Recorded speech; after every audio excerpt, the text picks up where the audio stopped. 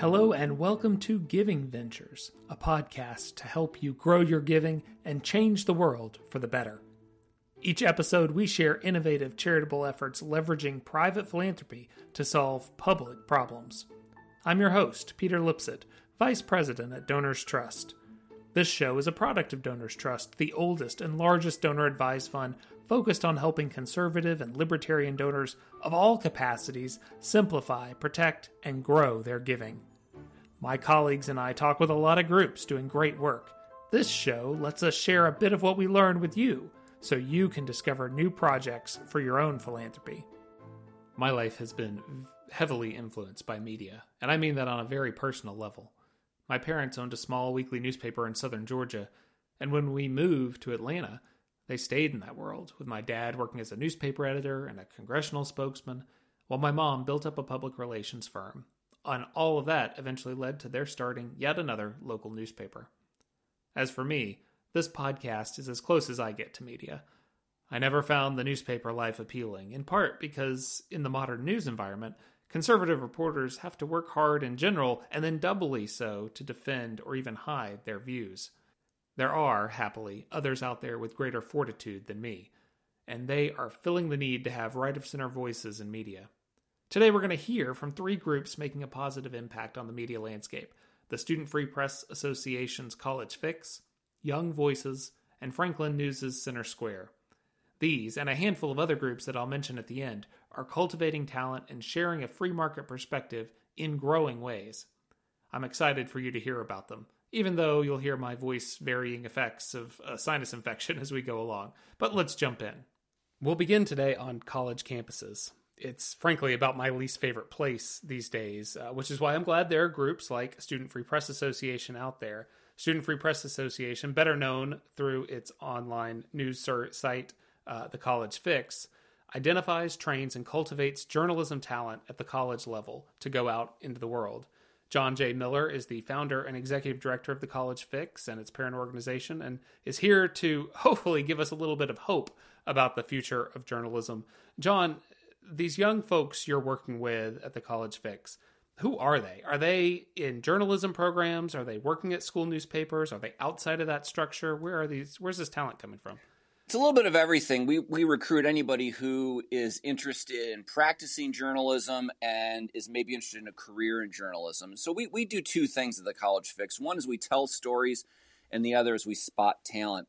So we use our College Fix website to do hard news reporting on what's really happening on college campuses. We report on cancel culture. We report on abuses of free speech and religious liberty, and we do it in a hard news way. We get students to do this reporting for us and have them just tell us the facts about what's happening. They don't write op-eds. Occasionally we'll do an op-ed, but really they're doing news stories on what's happening. And the other thing we're trying to do is find young people who have a flair for this, maybe an interest in it. They want to try it out professionally so we can bring them into the profession. So who are they? They're all kinds of people.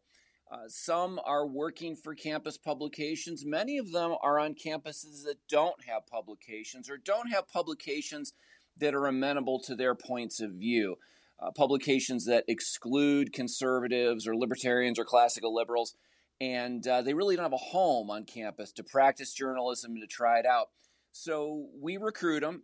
We have a person on staff whose job it is to try and find these people, which he does by looking at campus publications, but also reaching out through allied student organizations like Students for Liberty, Young Americans for Freedom, that sort of thing. And increasingly, students find us by word of mouth. They learn about what we're doing, and if you come to our website, it's pretty easy to figure out how to send us a message and say you want to try it out. So they're coming from all sorts of places, and we're just on the hunt all the time for raw talent. Now, where did the College Fix come from? How did it get started? I'm a product of the right-of-center campus journalism movement. And 30 years ago, I was editing the Michigan Review, which was the conservative/libertarian student publication at the University of Michigan. And that was my entry into this world. And from there, I became a professional writer. And I've spent most of my career at National Review. And when I was at National Review full-time in the Washington bureau. I'd run the internships and oversee the young people coming through, and I really enjoyed doing that. What I started to notice, though, is that I thought we needed a new way to approach college students, a new way to find them, and so I had this idea for the College Fix that would not require expensive publications on campuses. In fact, we could just work individually with people who want to try out journalism. So we created this mechanism where we can just take a single solitary kid on a campus anywhere with a you can be at a campus publication or not, and we can work with them, we can train them up, and then we can make further investments of fellowships and career counseling and that sort of thing. But it really came out of the fact that I owe my professional life to these organizations that have invested in young people, and I owe a debt to it, but I also wanted to be a part of it and try and find the next generation of great journalists. So give us a little optimism here, maybe on journalism in general, but also on the campuses. Do you have any stories worth sharing of someone who's gone through the program and kind of how the program has had an impact on them, or kind of maybe vice versa? We have a great group of alumni. We've been doing this now for more than 10 years. And if you look at the people who have written for us, and then also the ones who've done fellowships for us, and we pay stipends for people who will go work at professional publications for 10 weeks or 14 weeks to try it out and see if they like this and maybe get hired.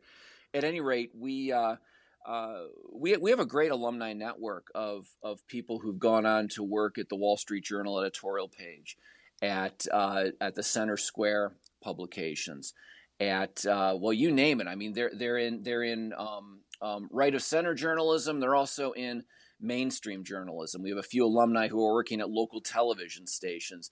And so through the College Fix, we've been able to, as I say, spot talent and build some careers. And I think a number of these people wouldn't be in journalism today, but for this group. And we've been able to stop them from going to law school or pursue another career and go into the media where we need so much help, because people of our persuasion, people who believe in free markets, free speech, religious liberty, all of that can have such a hard time in the media. And if we're concerned about political bias in the media, there's really only one solution for that, and that's to get more viewpoint diversity into the ranks of the media, and that's what we've made our goal. And we have a great alumni network, and it's growing and more established. And we're at the point now where some of our alumni are hiring our fellows. So that's been nice to see. That's really great. Yeah, one of my questions for you was going to be, where do these folks go after college, and how many of them do you know a percentage that of your writers that then stick it out and go into journalism? Do a lot of them fall off, or is it? Peter, that's a great question, and because we believe in metrics and accountability and transparency, that's something we've analyzed. When we make an investment in a young person for one of these fellowships, we want to know how often does this pay off. I mean, not every time do we produce a professional journalist with one of these things. So we want to know our track record. And we did a survey not long ago to figure this out.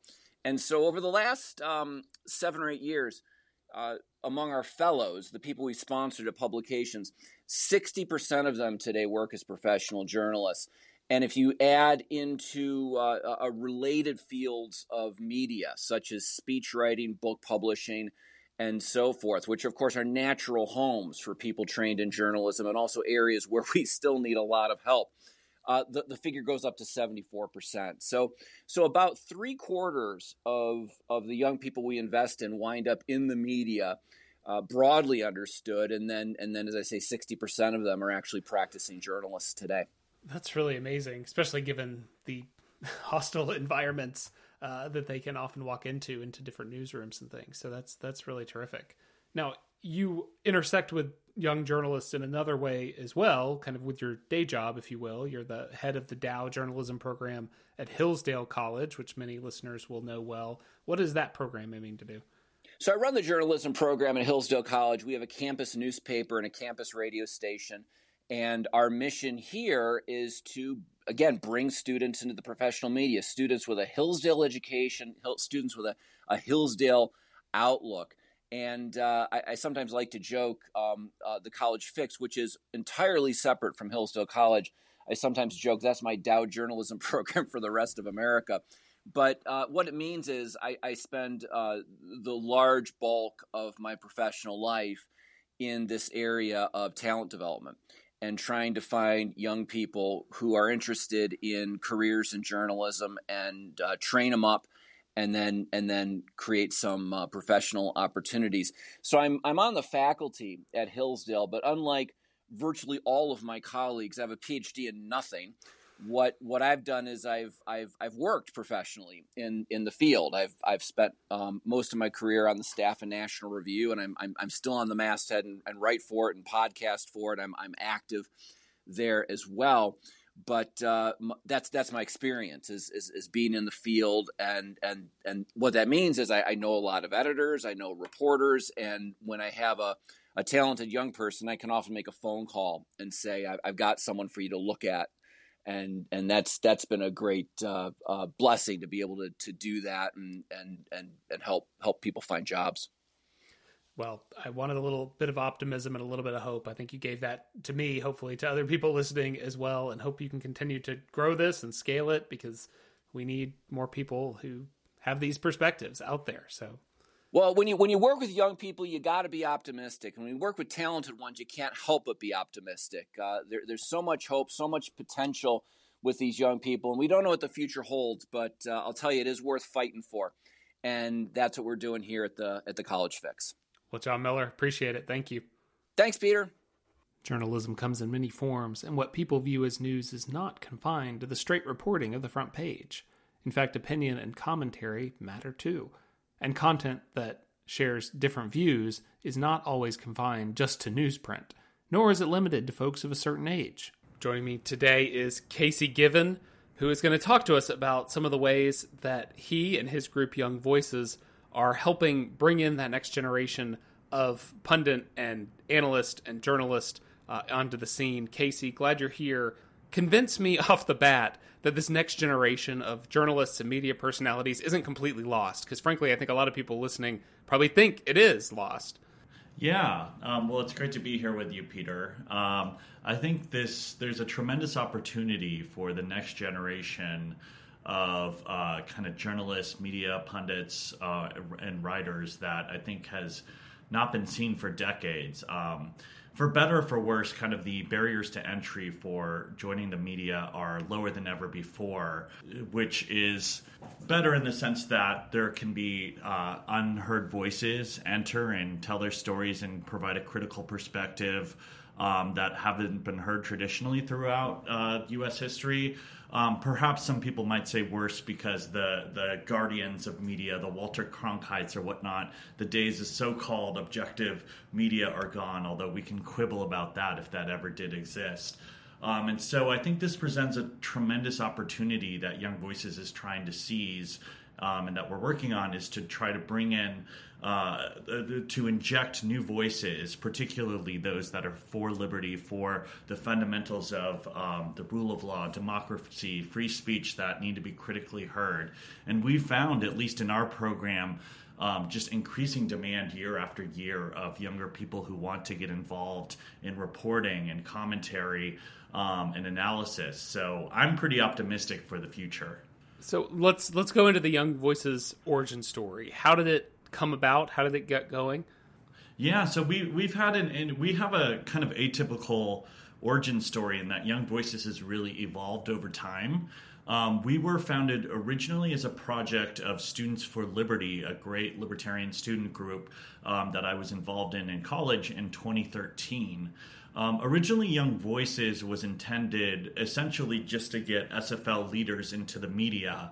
But as the months and years started to go by, we realized that we tapped into a new underserved audience that really few other nonprofits were serving. That was young professionals. So we were getting plenty of applications, lots of inquiries from people who were recently out of college, just starting at a job or an internship, wanted to advance their career, but weren't necessarily part of SFL or any other libertarian student organization. So SFL offered me in 2016 the opportunity to spin off Young Voices into its own 501c3 nonprofit and really take advantage of this new audience and this new opportunity, being more of a policy-focused, hard media-focused nonprofit. And I've been at the helms ever since then. Growing our talent roster, we now serve over 100 students and young professionals with editing and pitching their op-eds, getting them onto broadcast media for TV, radio, connecting them with policy mentors, and so much more. And what's that age demographic that you're focused on? Yeah, so we work with 18 to 35-year-olds. We're called Young Voices, but we take a very liberal definition of the word young, especially I'm 32, so I'm still holding on to that, clinging on to that young label. The median age of our participants is 24, so we do have some undergraduates. We do have some people who are more entering kind of the middle period of their career. But really where we found the most impact is with people who are recently out of college, really starting to get their trying to feel out what their career will look like. And we provide them with kind of the mentorship, continuous learning opportunities to take the next steps in what will hopefully be a successful career.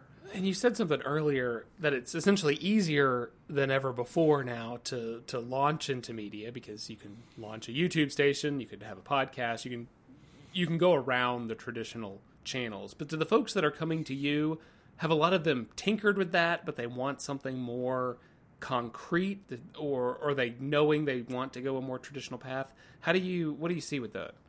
Yeah, so we do have some people who are starting to get their own ventures up and going with media. That's one program we also have is called our Accelerator program for YouTube and podcast hosts, for people who are more creative types who are looking to produce their own content.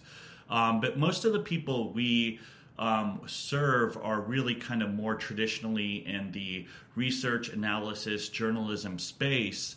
And we serve them by editing and pitching their op-eds for publication and also getting them onto radio and TV. And this has been a great opportunity for us because really at that critical young age, I mentioned 24, but, roughly out of college, usually a young professional is too low on the totem pole of an organization to publish under an institutional affiliation or get any practice in media. So it's kind of a catch-22 when it comes to career advancement, is that to be more attractive for promotions, new jobs, etc., particularly if you want to be a policy analyst, a journalist, etc., you got to have writing publications. But oftentimes these people can't get the experience or the opportunity to get those writing samples on their CV. So that's where Young Voices comes in. So we work with both kind of people who are trying to start their own ventures in media, but people who are using it more so as a way to advance their career. Got it. That makes sense. So you've had phenomenal success over the past several years. Every time I see an email come in from you, it's touting more success and bigger numbers and more placements, and it's really been phenomenal to watch. What are some of the lessons you've learned as the organization has grown and evolved? Yeah, learned quite a bit of lessons. One thing that perhaps I always like to say when people ask, what is the greatest challenge we've faced? I think it's really our name, Young Voices, is both a blessing and a curse. It's our greatest asset and our greatest liability, in the sense that it's a blessing in that there's a natural curiosity about what young people have to think that can lend itself to media opportunities. Everyone wants to know what the kids these days are up to. But it's also a curse in the sense that some people kind of have a natural distrust of younger people, or don't think that they have necessarily the wisdom or knowledge to accurately comment on that.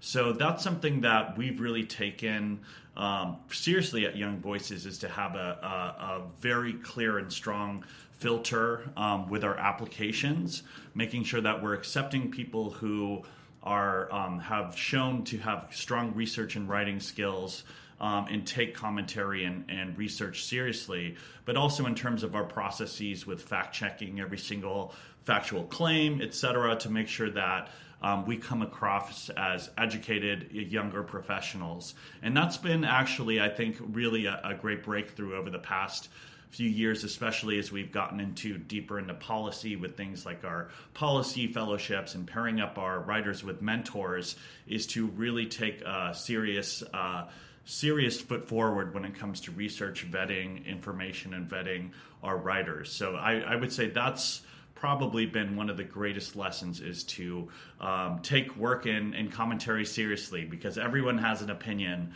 but it's important to put forward an educated opinion. I think that's a really important point. And the more our ideas are backed up with facts, the harder it is to just swat them down with anything but ad hominem attacks. So I think that steel manning them is the way to go. So what, as we wrap up here, kind of what's the pipeline? So you're working with these folks, they're getting great skills and placements and building a resume. What happens when they turn 35, or when they've just, reached a point where their name actually means something? Yeah, so this has been an interesting evolution in our kind of program pipeline, if you will, that we've really embraced over the past year. Is that Young Voices is now kind of a twofold system, where we accept new writers through our Cornerstone Contributor Program for 6 months, where we educate them and train them about the fundamentals of journalism and advocacy and place their media heads. But then after that, after they graduate, they get their certificate of completion, we actually allow our alumni network the opportunity to re-engage with Young Voices throughout their career when it makes sense, by joining what we call our tracks, where they can opt into particular services from Young Voices, like op-ed placement, commentary, speaking in front of groups through our Speakers Bureau, participating in a policy fellowship, etc. So this is something that, looking to the future, we're really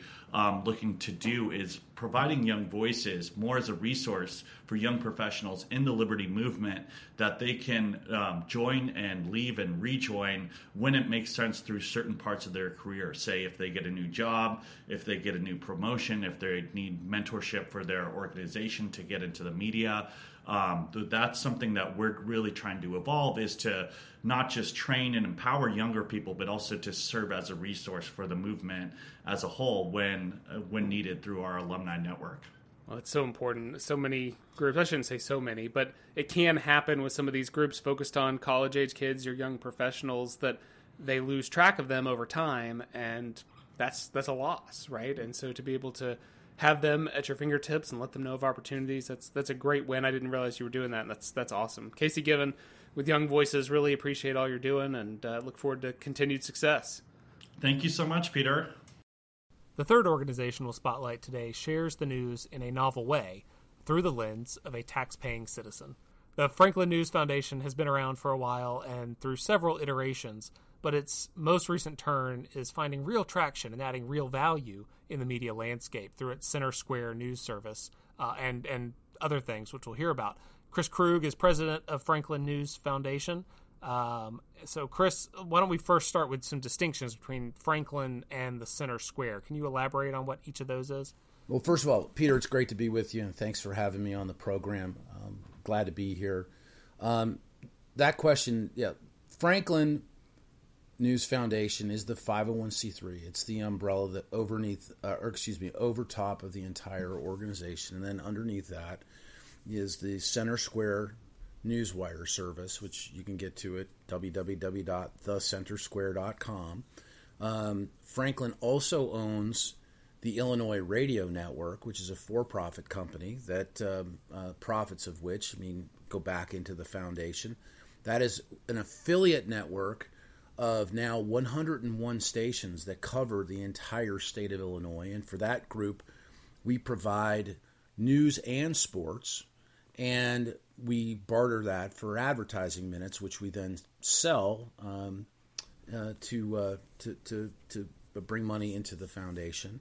And within the past couple of months, we have launched the America's Talking Network, which is a podcast network in which the Center Square's podcast work, which are state-focused in the most part, but we also have America in Focus, which is a national podcast that draws from our coverage of Washington, D.C., in this basket at America's Talking. But we've brought along other like-kind organizations that would have an interest in trying to reach, the center, in a civil and fact-based way. Most of what we provide, the vast majority of what we provide, is straight news from the center square, and our podcasts reflect that. We bring in commentary from other places, and we actually have our own flagship show called America's Talking, which just launched in December. And so, kind of shifting more focus on center square here. You mentioned it as a newswire service, so to be clear, it's not a Newsmax, it's not a Fox News. You're not per se trying to draw a bunch of eyeballs to it versus kind of get the content out to outlets that already exist. Is that fair? Yeah, that's correct. And so last year across America, 577 different outlets in local markets utilized at least one story from the center square. And in terms of total republications of our work, that number exceeded 175,000 unique placements across those outlets. Our group is producing right now about 74 stories a day, Monday through Friday. Statewide focused for the most part. We're now delivering news from all 50 states, so just short of our third anniversary. The Center Square was born in May of 2019. We've been able to get out and across the entire country, and we provide those stories to local legacy publishers at no cost to them as part of our mission. We also have, the Center Square website, which is, again, www.thecentersquare.com.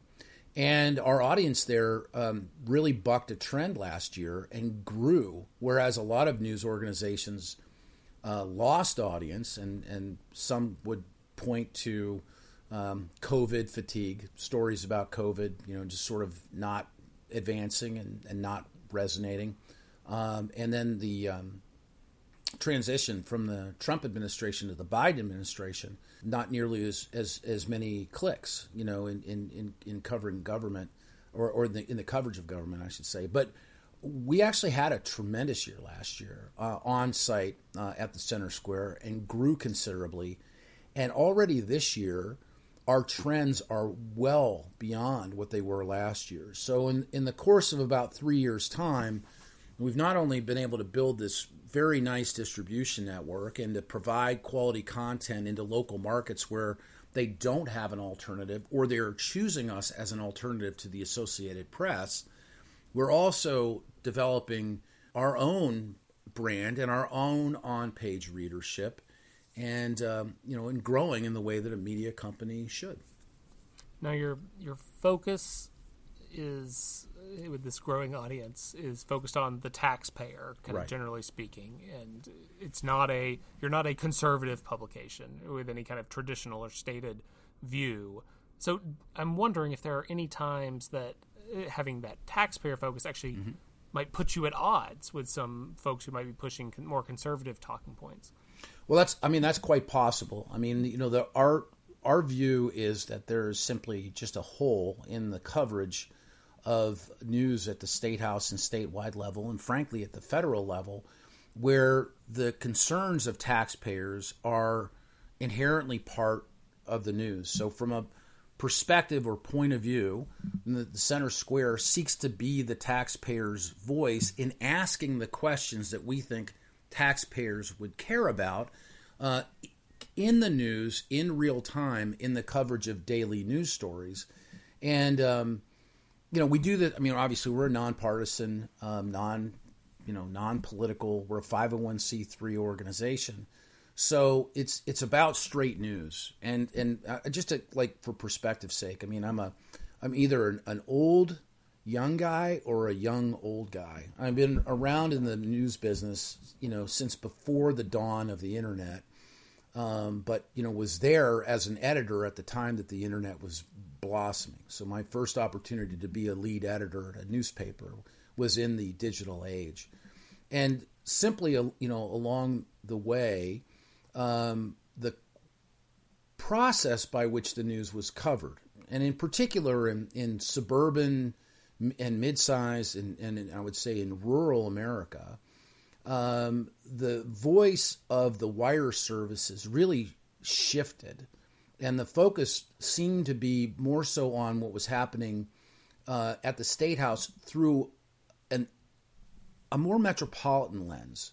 So, the whatever it was legislatively that was being discussed in any of the state houses around the country, the perspective that was being delivered to the readers via these wire services, whether it was the Associated Press or whether it was Bloomberg or Reuters or whomever it was that, that was providing this content, really wasn't a lot in there for the taxpayer. So much so that in my local newspapers, we had to add it in. And so as we've taken on this project and as we've built out the Center Square, we've started with that very key piece, because the cost of government, the effectiveness of government, what government does with tax dollars is important. And in the markets that our team has grown up in this business serving, in some cases that was the most important aspect of any story about government. So we start there. I think that's maybe our biggest point of differentiation, that our news is very much on point with what's happening as it's happening, but we look at the news through the lens of a taxpayer. And whether you're left or right, whether you think government should get bigger or smaller, either way, whether you want to applaud or boo it, you want to know what's going on with that's it. That spending. That's exactly it. I mean, it's the transparency. I mean, I think on some level, we all look at our tax bills, whether it's at the register at CVS and it's as long as your arm, or if you take a look at your actual property tax bill and you look at all the different line items that you're paying for, and you ask the question, well, why are these numbers moving in the direction that they're moving? And I think for most Americans, those numbers are moving in a direction that's costing them money, not saving them money. So, these decisions that show up at the cash register and on your property tax bill, they're happening in real time in legislatures around the country. And we are simply providing a light as to why and how and who benefits and who doesn't, what programs are and what they cost. And then ultimately, what do they cost to you? So how do you measure effectiveness of all this? I mean, you can measure placements, you can measure reach, but how do you know you're actually getting the point across that this taxpayer perspective matters? Well, there's a number of ways. And I mean, as the media mosaic has continued to kind of spread out, there's just more tiles on the board. I think it's how many different places do you show up? And so for us, I mean, the number of outlets that run us republish our work. And I'm talking about like legacy outlets around the country. It's fascinating to see how that uptake has continued to grow, even as media has struggled and the number of outlets has shrunk. So that's one way that we measure our effectiveness. But it's, for me, I think it's from an impact standpoint. We did a story where we peeled back, and this is in Florida. We peeled back a state budget in which federal funding was involved at Florida State University, and found that they were receiving federal dollars to teach critical race theory to future teachers. And that came as a big surprise to a congressman from the state of Florida, a U.S. congressman from the state of Florida, who called for an investigation about it.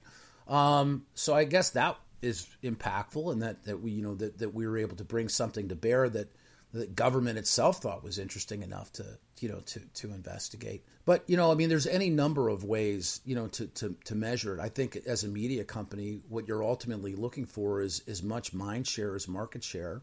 And in the matter of 3 years, we've gone from something that didn't exist to an entity that people have familiarity with. We have a subscriber list now of our newsletters that is pushing 600,000, and they're starting to be big numbers. And certainly the interaction that our content has online, the number of shares that we get in Facebook. I mean, because we are a platform agnostic brand. Our stated mission is to create the news and to distribute it widely. I think that for us, the way that we determine whether or not we're growing is to measure the ways that we're growing in the places where our content ultimately lands. Well, it's great to see the Center Square growing, great to see the new podcast network and all of this continue to grow. Chris Krug, thanks for joining us today. Peter's wonderful. Thanks so much. If you are like me and often despair at the state of media, I hope hearing from today's groups gave your spirit a little lift. As you go through your own media diet, look out for stories from these folks. Watch for that Center Square byline in your local paper. Visit thecollegefix.org and see what these young reporters are turning up. And next time you see a Gen Z or millennial op-ed, explore whether there's a connection to young voices.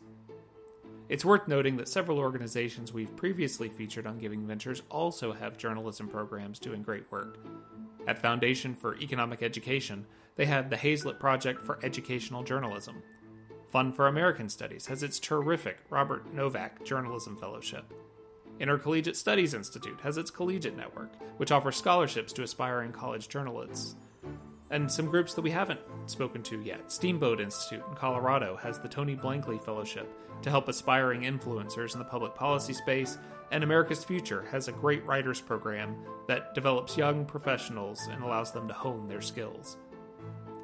Visit donorstrust.org/podcast for a link to the show notes where we'll put links to all of the guests as well as some of the programs I just mentioned. And you can support any of those through your Donors Trust Donor Advised Fund or visiting directly and making a gift. Thank you for listening. Please take a moment to subscribe, or if you're feeling extra generous today, give the podcast a rating or review, or maybe share this episode with someone who will value it. It's a small gift of time for you, but would mean so much to us. Thank you for listening. Let's talk more soon.